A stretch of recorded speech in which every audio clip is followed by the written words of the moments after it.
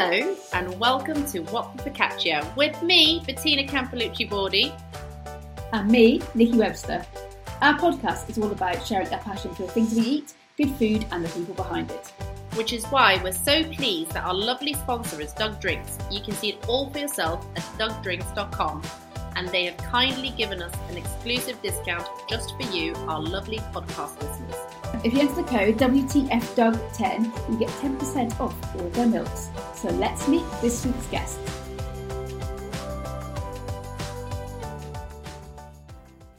Today we have the great pleasure of chatting to the wonderful George Lamb, TV presenter turned campaigner for regenerative farming and co-founder of Wild Farmed and Grow. Hi George, how are you? I'm all right. How are you doing? Yeah, really good. Thank you so much for joining us. It's a pleasure. Thank you for having me on. We're going to start off with you telling us how everything started off for you. Obviously, we've met before at the Wild Farmed workshop that we'll get into soon. But where did your food journey start, and how did you get started with what you're doing at the moment? Where did my food journey start? My mum probably, and then my granny before that. But you know, I was very lucky. I got brought up in a house with an amazing cook, and my mum was, you know, drizzling and shaving and you know, kind of, I don't know, able to just conjure stuff up from a seemingly empty fridge endlessly, and so you know, she set a very high bar for my palates, you know, pretty refined basically. Wow. So yeah, I'm very grateful to her for that, and you know, I've always loved food, and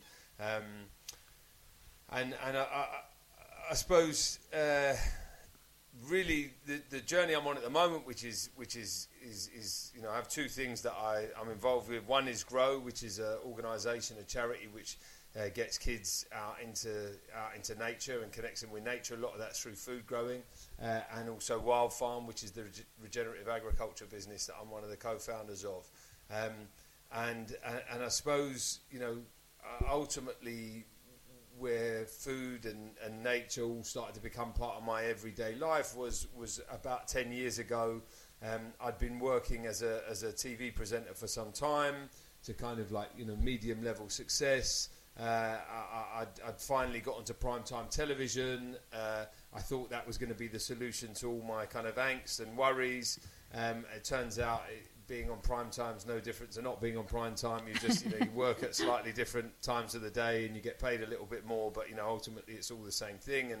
And whilst it was certainly a lot of fun and it was quite lucrative for a bit, it wasn't really nourishing my soul. And so I started to go on into a bit of a journey of self-discovery and introspection, and trying to figure out, you know, who I was and why I'm here and what the whole point in all of this is, which I'm still trying to, you know, figure out. Big questions. But big questions, exactly. And yeah, I suppose 10 years ago I met Andy Cato, who's my co-founder, or one of my co-founders in Wild Farmed. He had been in a band called Groove Armada for years. We'd known each other vaguely through dance music, and we got kind of reintroduced, and I asked him what he'd been up to, and he said that he'd just sold his publishing rights to the band, and he bought a 100-hectare farm down in Gascony, and he was going to commit his life to figuring out how you can do wheat production properly. And I was so kind of blown away. That felt so abstract to me, and it was so left field, and I was kind of blown away by his conviction, and so we carried on talking throughout the summer. At the end of that summer, I went down to his farm and saw what he was doing firsthand, and met the family, and kind of fell in love with the whole thing, and pretty much there and then just offered my services up. I wasn't really sure how I could help and what I was going to do to help, but I was absolutely sure I was going to help, you know, and so kind of loosely it all began then, I guess. About 6 or 7 years ago, I after kind of much badgering, my another really good friend of mine, a guy called Ed Lees. He had been working in the city for the last 20 years, been pretty successful, was definitely had one eye on a kind of exit and figuring out what he was going to do with the next chapter of his life. I kept on wanging on about Andy, saying he'd got to come down and meet him and he was going to love him and all the rest of it. Anyway, he came down, and you know, between the three of us, it's quite an interesting dynamic. You know, Andy, you know, has totally kind of given himself over to the earth. I'm a good amplifier and Ed's a brilliant businessman, and so between the three of us we seem to have most bases covered, and we kind of set in motion a very kind of loose desire to kind of work together, and we began really, I suppose, just supporting Andy, and then fast forward a couple of years, and we decided we were going to start bringing some of the grain to the UK, and we met Jeremy and David from Jolene, and well, at the time they were Primer and Weston's Laundry. So we met Jeremy and David. They were telling me a lot about what they were doing. They were talking to me about natural wine, and what was quite interesting for me was that if you swapped out grain and grape, it was pretty much the same story as what Andy was doing down in France. And I said, guys, you've got to come down to France. You've got to meet Andy, and so we brought the guys down. And pretty much on the spot, we recognised we wanted to work together, and so we set up Jolene, which is a bakery that started off in Stoke Newington and now has multiple kind of satellite sites all around North and North East London. And really, you know, it's about how can we be making real, you know, how can we be making better bread, I suppose, was the first kind of instance for us, and that was the first focus. How can we be growing food in a way that is nourishing the planet?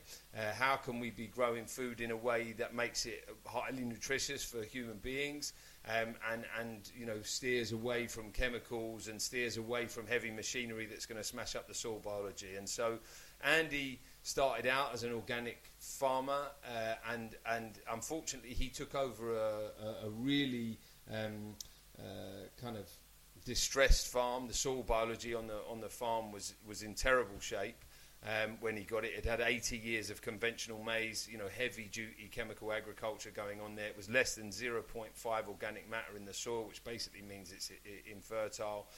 And so he tried to bring that back to life. Tried a kind of multitude of ways, but was really in this kind of war of attrition with weeds, and so gradually went further down the rabbit hole of regenerative agriculture. Regenerative, obviously, the clue's in the title. It's about how do you bring something back to life. And so, you know, regenerative practices ultimately are just the same kind of farming that all of our ancestors would have been doing for hundreds of years, and then they just got lost, you know, somewhere around the Second World War, and when we moved into this kind of chemical focused agriculture.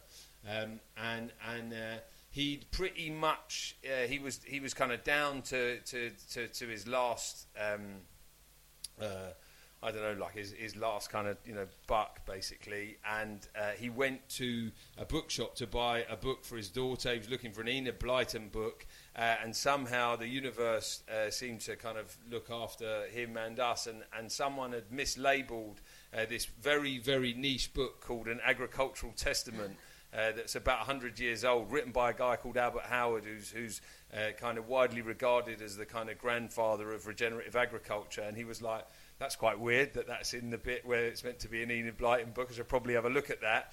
And his kind of main focus, Albert Howard, is how do, when you separate plants and animals, you take away a kind of beautiful solution and you create myriad of problems. And so Andy was like, right, okay, maybe the solution here is to get some animals on the farm. And so he bought some animals and brought them over to France. He got a whole herd of cattle, Red Sussex, and got them in the fields. And all of a sudden, the land started to come back to life. And, wow. And so we've been on this kind of journey with him this whole way through. Really, a lot of it at the beginning just as kind of voyeurs and supporters and shoulder to cry on and consigliere and all the rest of it. And then about 2 years ago, we decided we were going to do Wild Farm proper. And yeah, it's been quite a ride. I suppose whatever it was, maybe 3 or 4 years ago, we were about 5 or 6 farms in France. We're now up to 42 farms across France and the That's UK. amazing. So I think we've got about We've got about 35 farmers in the UK. Andy's moved back to the UK. We've got a farm about an hour and a half out of London towards Swindon. That's the kind of Wild Farm HQ. That's a National Trust farm, really beautiful 800-acre farm that Andy got a 25-year lease on. And then we manage another couple of farms in Peterborough and Norfolk, and then the rest are farmers who farm under contract. And essentially, what we figured out is a kind of a methodology or a process, and we're creating a marketplace to be able to help farmers transition from conventional agriculture into a nature-based, low-intervention system, and so. The issue at the moment is if you wanted to come out of conventional and go into organic, say, then you have to swap all of your farm over to do that, and there's a lot of implicit costs, and the farmers aren't sure. People don't like change, basically, and so if there's a lot of unknowns that are there for you if you're going to make this change. It's difficult, and so we're basically trying to create a system that cushions it for transitioning farmers and makes it as easy as possible for people to move out of a chemical-based system into a nature-based system, and a big part of that is trying to create a marketplace, So we're out there talking to all the bakers and people who use flour in restaurants and saying to them, look, we've all got our part to play in this climate emergency, and of course, it's great if people want to glue themselves to the M25 or live in a tree or whatever, or are in a position where they can change the way they live or their car or their holidays or whatever it is they're going to do. But that's quite a big jump for a lot of people. Yeah. And actually, what we'd argue is your biggest point of agency in this whole thing is your consumption. Yeah. And so hopefully, at least 2 or 3 times a day, you're buying food, and that food that you're buying is shaping the future of the planet. Yeah, and that's really what Wild Farmed is about, is creating a better food system and giving consumers an opportunity to shape the future of the planet. That's incredible, and also what I love about it is that you're also giving food producers an opportunity to do better, and you're giving them the tools. So going from 5 farms to you're almost 42 farms now is incredible. And would you say that it's more profitable for farmers to turn regenerative as well? That's a long and tricky question. The reality of the situation is input prices are going up, and outputs are coming down. That's a bad business to be in, basically. And one of the things that Ed was particularly focused on at the beginning when he came in, he was just like, right, so let me trying to wrap his head around farming. He's like, you don't know what your input costs are, and you don't know what your outputs are, basically what you're going to get in. Like, that's a very strange business to set up, and a lot of farmers will talk to you all the time about gross rather than talking to you about net.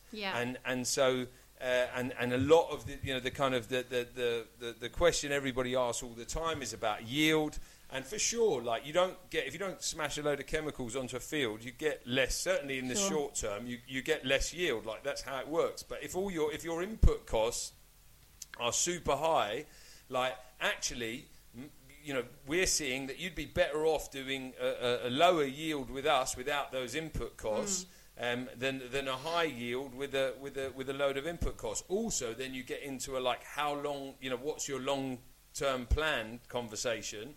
And, do you want to get, irrespective of, input costs, let's just put that aside for a second, do you want to get, for argument's sake, 10 tonnes per hectare or 10 tonnes per acre for a finite period of time, or do you want to get 5 tonnes forever? Yeah, sure. That's such a good question. Yeah. George, for people that don't know, would you be able to explain exactly what regenerative farming is? Yeah, so, well, I'd like to, but there's a lot of kind of grey around it. So let's just start with the word regenerative. Regeneration, it's about, how do we farm in a way that brings health back into the farm, really? Health back into the soil. If you think about, ultimately all life on Earth is determined by soil health. And so that's the genesis point for everything. And unfortunately, conventional agriculture, in fact, pretty much all agriculture other than regenerative is not putting soil health first. So we're very definitely, the regen scene, or what it should be in my mind, is about putting soil health absolutely at the forefront of everything. The issue with it is there isn't a clear there aren't clear guidelines. Like, for example, what's great about organic, irrespective of whether you're into organic or not into organic, it's very clear about what they are and what you can and can't do.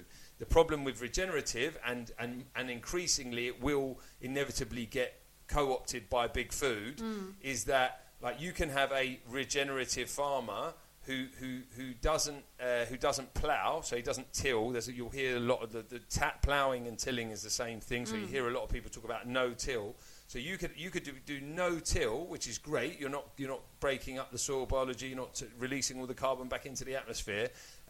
But then you're allowed to knock it back with you're not allowed to knock back your cover crop with glyphosate or whatever at the end of the year. No, that doesn't make any sense to me. So like.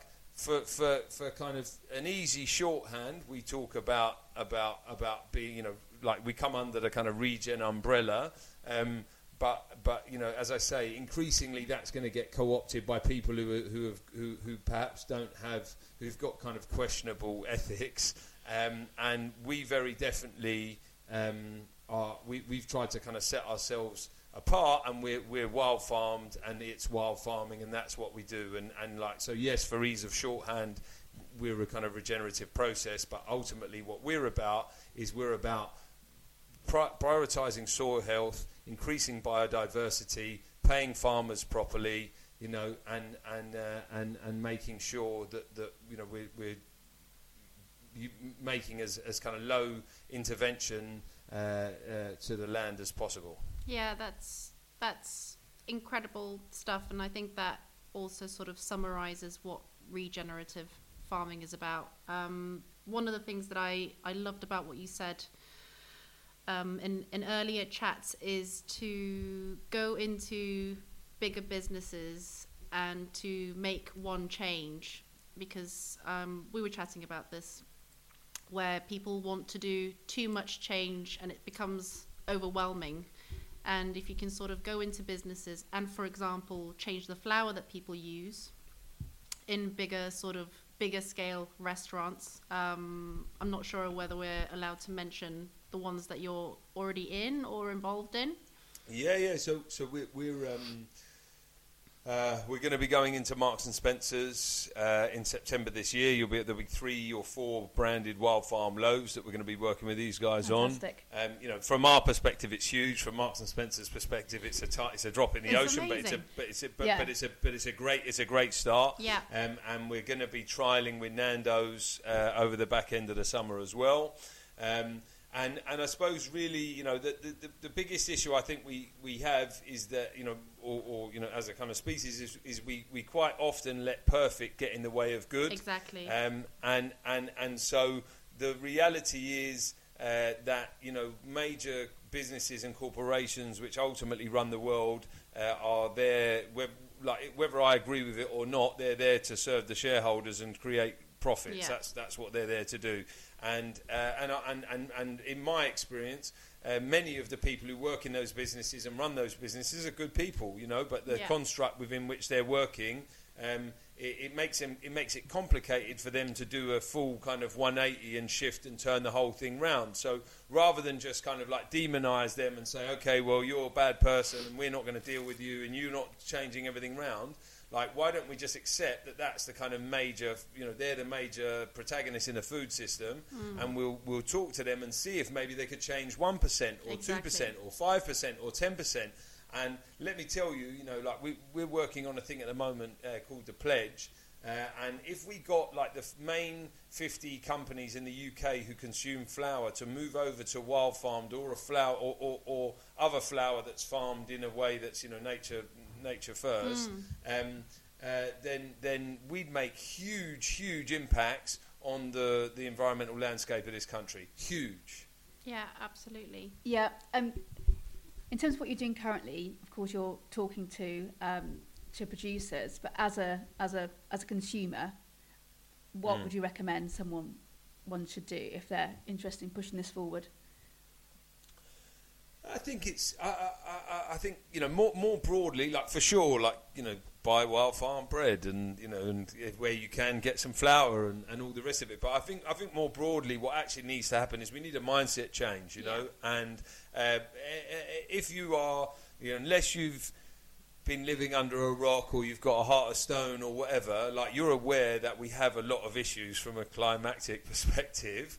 And we've got to try and do something about it. You know, there is no, you know, kind of knight in shining armour coming over the hill. Like, we and you are the solutions, basically. And so then you have to ask yourself, okay, so if I'm 100% responsible for my experience and what's going on out here, what decisions am I making on a day-to-day to try and change things and improve things? And as I said before, there's always going to be outliers and people who are extreme, and that's wonderful. But most people, they don't want to, you know, they've got enough on their plate, and they don't want to take any kind of drastic leaps of you know, action or whatever. So what we need to do is give them opportunities to make really easy change. Yeah. And what consumers have to do is start being a bit more aware and a bit more conscious about what they're, you know, just think a little bit further down the chain when you're buying something. Think about where that came from. If you're buying a piece of clothing, think about who, you know, who's made it, where did it come from, what was the impact on the climate for that. Are the company you're buying it from, are you aligned with them ethically, you know, and so on and so forth. You know, when you're buying food, really think about it, and you know, where you can, support people who you think are doing things in a way that's, you know, that's better for the planet. You know, I think we've got a big issue that, you know, you know, what was it? 50 years ago, we were spending 35% of our disposable income on our food, and now we're down to 15%. Yeah. You know, supermarkets sell food at illusory prices. You know, it's not real. It's all being subsidised. Yeah. You know, when you go to farmers market, they feel really expensive. You know, I'm yet to see a Ferrari pulling out the back of the farmers market. You know, like, they're just actually charging you what real food costs. Yeah, absolutely. You know, and so there's got to be a reframing, and I suppose that's really why I started Grow, which is, you know, at the other end of it, which is how do we connect these kids with the food system, and how do we start getting them to understand that their choices as consumers are ultimately shaping the health of the planet, with a view to hopefully they come through and they're kind of hardwired slightly differently. Tell us a little bit more about Grow and how that works. So we're currently piloting up at a school up in North London called the Totteridge Academy. We've got a 6-acre agroecological farm adjacent to the school. We run all sorts of kind of nature-based learning with the kids, and we supply the school canteen with a lot of its vegetables. And the idea was that can be a template for people to go and to replicate. But increasingly, what I'm realising now is that actually my highest vibration is when I'm out there looking for interesting people doing wonderful things. And so I'm going to go and find other people. At the beginning, I thought I had to kind of figure it all out and create a one-size-fits-all and then push it out to the world. Now what I'm realising actually is there's loads of amazing people out there, and they're all, you know, invariably they're under-resourced, undervalued, undernourished, you know, and under-acknowledged, and I want to go to them and put my arm around them and tell them you're doing an amazing thing, and then I want to sit down and figure out with them where they need help, and then find access to money and find access to a network and join them up with, you know, with growers and communities and like-minded people, and start building this kind of rebel alliance around the country, you know. That's incredible. So you've started with one pilot, and hopefully that's going to spread and grow. We've got Yeah, we've got an amazing school that we're doing so through Wild Farmed, you know, and what I'm realising, you know, everything happens in life, everything happens in relation. Yeah. And yet we teach everything in fraction, and it's mental, and then like, and even myself, I fall out. I'm like, oh, but how does that join up to that? And it's all one thing. Everything's one thing, basically. You know, so like through my work with Wild Farmed, I got introduced to this amazing lady called Georgie Webber. Georgie Webber runs a primary school in West London called Greenside. She's managed to get. She's got them learning all. I think Key Stage 2 and 3, the real littlies. They're learning, you know, geography and history and maths and all the rest of it through the prism of agriculture. Amazing. And specifically like regen agriculture. It's quite amazing. You walk into one of the classrooms, all the kids are going, save our soil, save our soil, you know. And she came to Wild Farmed and she wanted to open the first micro bakery in a British school. So we helped her get an oven, and we supply her with flour, and you know, and so. And then I'm like, okay, cool. So then how can Grow help you, Georgie? You know, and so Grow ultimately will become the education arm of Wild Farmed. And then you know, we start this network of, you know, educators and growers and consumers, and we just start to build a big, you know, team there. Full circle. Yeah. Start with the little ones and then re-educate the old ones. Yeah. I want to talk a little bit about the flour specifically, because I know you've cooked with it, haven't you? Yes, I've cooked with it. Yeah, we went to an event this morning, and we were chatting to Barney from BBC Good Food, who came to the farm. And we were chatting about the flour, and obviously I did a workshop. So it's slightly different to conventional flour, isn't it? And people have to get used to working with it. So what would you say, what are the key differences? So, I mean, depending on where you're getting your flour from, by and large, like most kind of commercial flour is pretty kind of sterile stuff, basically. And it's been smashed through a roller mill a long time ago, and it's been sitting on in a cupboard or on a shelf for a long time. There's not much happening in there. Yeah. There's not much happening in there by way of life and enzymes, and not much happening by way of nutrition and all the rest of it. And so we stone mill. We batch mill at the moment, so we're you're getting it fairly soon after it's come off the stones, and it's the product's alive, I guess, really. Yeah. And so whilst it's consistent to itself, so like your Wild Farm this month and the Wild Farm next month and the one after are all going to operate the same, they might not operate the same as some kind of generic flour. Well, they won't operate the same as a generic flour you've picked off the supermarket shelf. And so you might, it will have a different hydration point. You might have to prove it in a different temperature. And so I suppose it just takes there's a little bit more kind of intuition. What we've found, by and large, is the people working with it are like, oh wow, this reminded me of why I became a baker in the first place, because I'm actually having to, I'm having a relationship with this thing rather than it just being, a kind of machine could do it, basically. And not to mention from a nutritional point of value, I mean, there's a vast amount of nutrition involved comparatively to other flours. Standard flour, yeah. Yeah, well, I suppose where you've got to think, how you got to think about this is a plant. The plant that you see above the ground is just one half of it, right? And actually, the soil is the gut of the plant.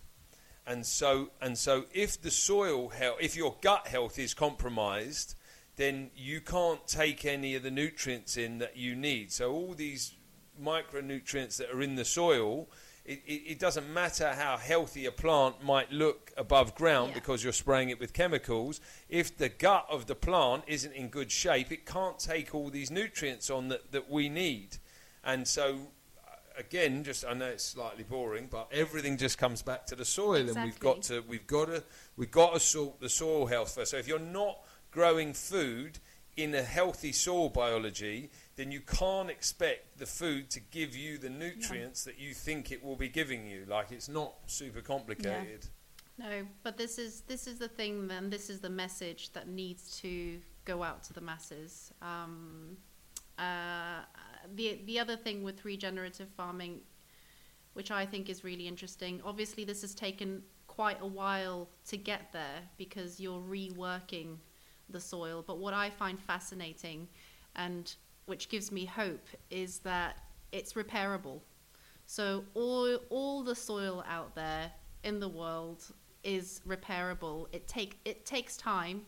I think it's 2 to 3 years, and sometimes more. But everything is repairable and regenerative. And that is the really important thing to remember, that all the damage that we have done, there is hope to sort this out if as many as possible get on board. And speaking... Yeah, no, go. Sorry.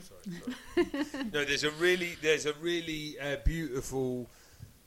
I think it's a Wim Wenders film that you might have seen called "Salt of the Earth" by Sebastian Salgado. Have you seen that film? Nope, but I will put that. I will stick that on my list. Yeah, you should check it out. Sebastian Salgado is a photographer whose work you 100% know. Like, he's one of the most famous photographers in the world. He spent the last 50 years taking just amazing photographs. And he left his kind of family farm in Brazil when he was a young boy, and he went off and this is the story of him coming back to his farm, and the farm's in a terrible state, and his poor dad's kind of wandering round, and he's, kind of just like, furrowed brow, can't understand what happened to all the plants and the wildlife and the animals and the water and and Salgado's like, don't worry, like, we're going to figure it out, Dad. And the film shows this kind of 15 or maybe 20-year process about how he brings this thing back to life, and then more, closer to home, we've seen Knepp Castle. I don't know if you're familiar with all that stuff that's been going on there with Isabella Tree and the whole rewilding project they're doing there. She wrote a beautiful book called Wilding, and like, it's quite amazing, but like, nature's ability to bounce back is quite phenomenal. You just have to set the conditions to optimum for it, and help it get back to how it wants to be, which is it wants to be in full bloom, basically. So if you had a vision or an aim for the sort of short and long term future, what would that be? I want to get as many people.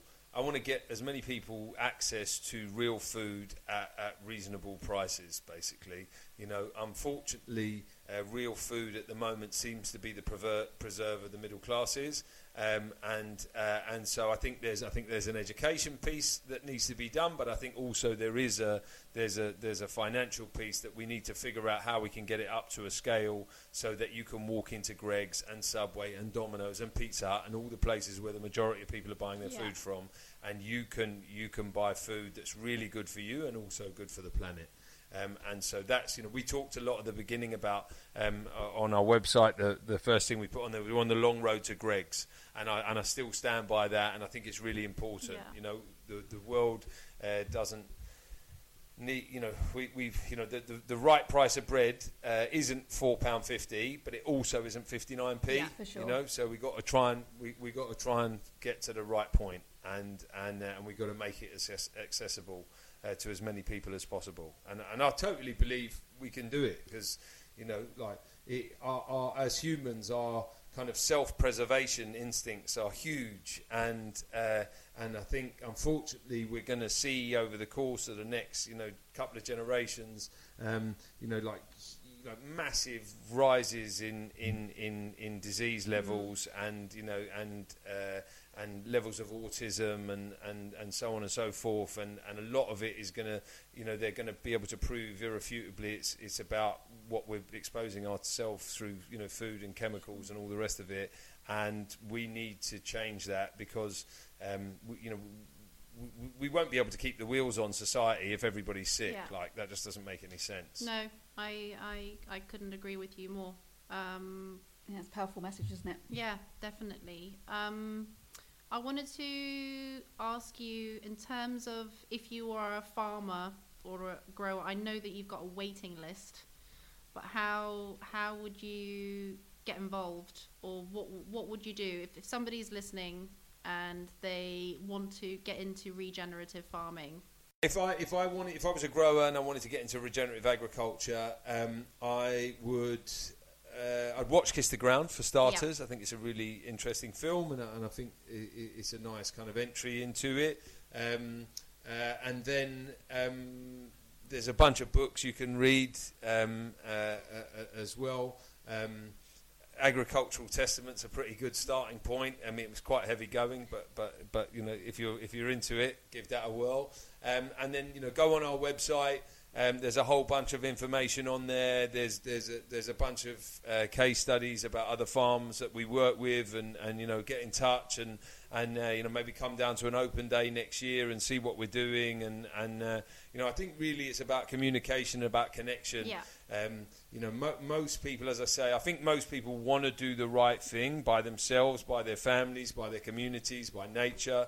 But if we make it more difficult for them to do the, you know, perceived right thing, then it, you know, there's always going to be barriers to entry. And so, you know, really we're about just trying to encourage people and show them, you know, like firsthand that this is doable and you can do it. And you know, we've been talking. You know, like we had a baker's day the other day, and we had a couple of bakers there who've gone 100% wild farm with their bakery. Amazing. And like, rather than me telling other bakers about why they should go 100%, you know, wild farmed, we just got the bakers who've done it to do it, you know, and then that's a much better. And then they know all the, you know, they've got all the questions and answers that they have, because it's their sector and it's their thing, and they're both speaking the same language. So yeah, if you're interested, get in touch and you know, come down and see us, and you know, let's exchange, and you know, hopefully we will get our, you know, we're a work in progress. We definitely haven't figured it all out yet, but like we'll be able to get our onboarding process over the course of the next year or two will get slicker and smoother, and we're going to make it as easy as possible for people to transition. Amazing. That sounds good. That's incredible. So we're almost at the end of our chat, and we've got two last questions. So we'll start with what's the worst advice that you've ever gotten, and then we'll end on a more positive note. The worst advice.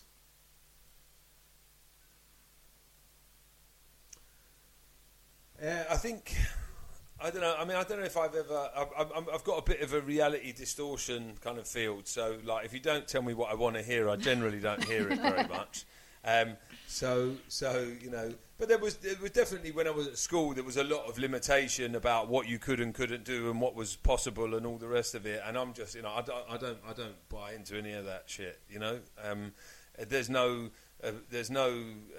objective reality in the world. You know, and you know, whatever you decide, whatever reality you want to create for yourself, it's all there, you know. And of course, it's more difficult for some people depending on their starting point. But like, ultimately, whatever we give our attention to is what will manifest itself and will come into our life. And that's, you know, and so where we put our focus will ultimately determine our outcome.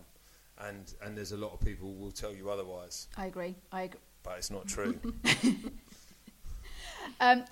Just on that note then, have you had any good advice which has really resonated with you? Or is it all part of the same thing? No. So the best bit of advice I had at the time, and it's, you know, and it really helped at the time actually, was that you can't invoice for effort. I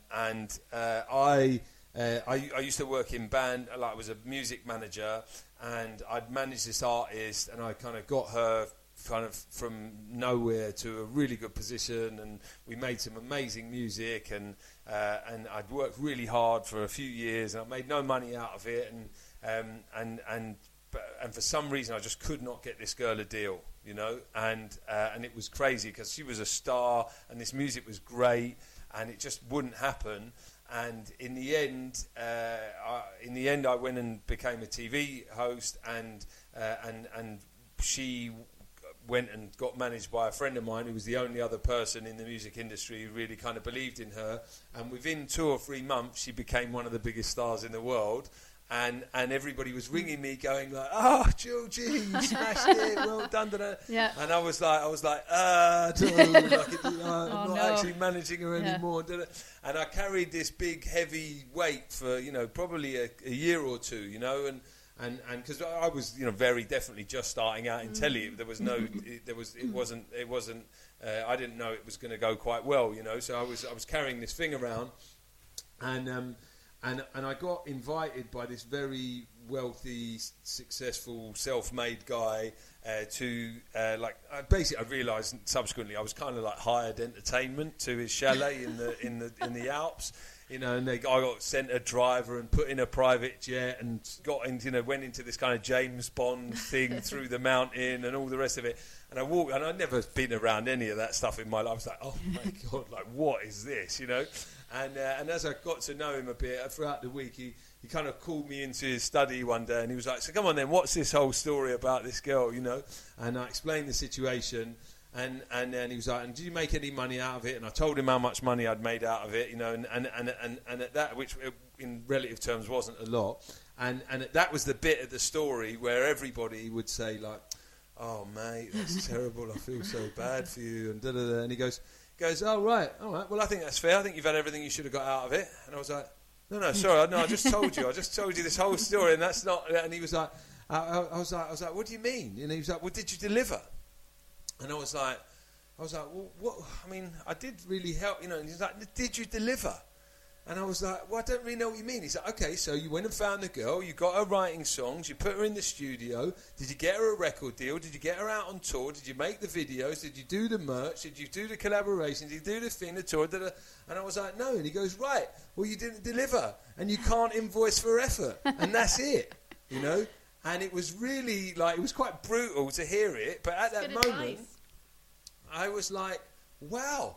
All of a sudden, Clarity. I felt about 2 foot taller. I was like, you can't invoice for effort. So you've got to deliver. And it sounds a bit brutal, and it definitely, I'm not sure how it kind of aligns with my slightly more kind of spiritual side now as I've gotten older, but just in a kind of purely commercial sense, you can't invoice for effort. That's it. So you got to deliver, and if you want to land it and make it happen, you got to follow the whole thing through. And doing half of it isn't the job. Yeah, I think that's really good advice, and it's you're definitely delivering now, aren't you? And going all the way. We're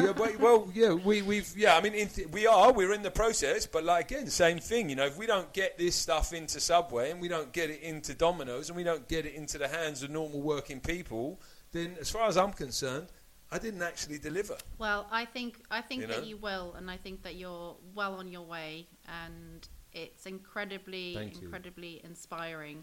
And I hope that people that listen to this get inspired and do something, because you just need to do one little thing, and that usually creates changes.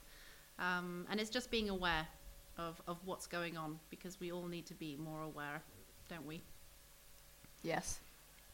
100%. 100%. Absolutely. Thank you so much. That was absolutely brilliant. Loved having you on, and more soon. My pleasure. Lovely to see you both. Thank you very much for having me, and I look forward to seeing you soon. Thank you.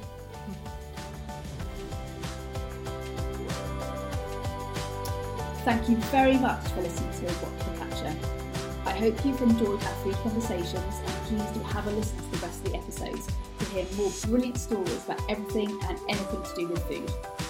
And a big thank you to our sponsors, Doug Drinks. Don't forget, you also get 10% off anything you order from their website, which is dougdrinks.com. Just use the code WTFDOUG10 at the checkout. And please do give us a 5-star rating if you've enjoyed this podcast. It really does help spread the word. And if you'd like to follow us on Instagram, you can find Bettina at Bettina's Kitchen and myself at Rebel Recipes. Thanks so much for listening, and we'll be back soon.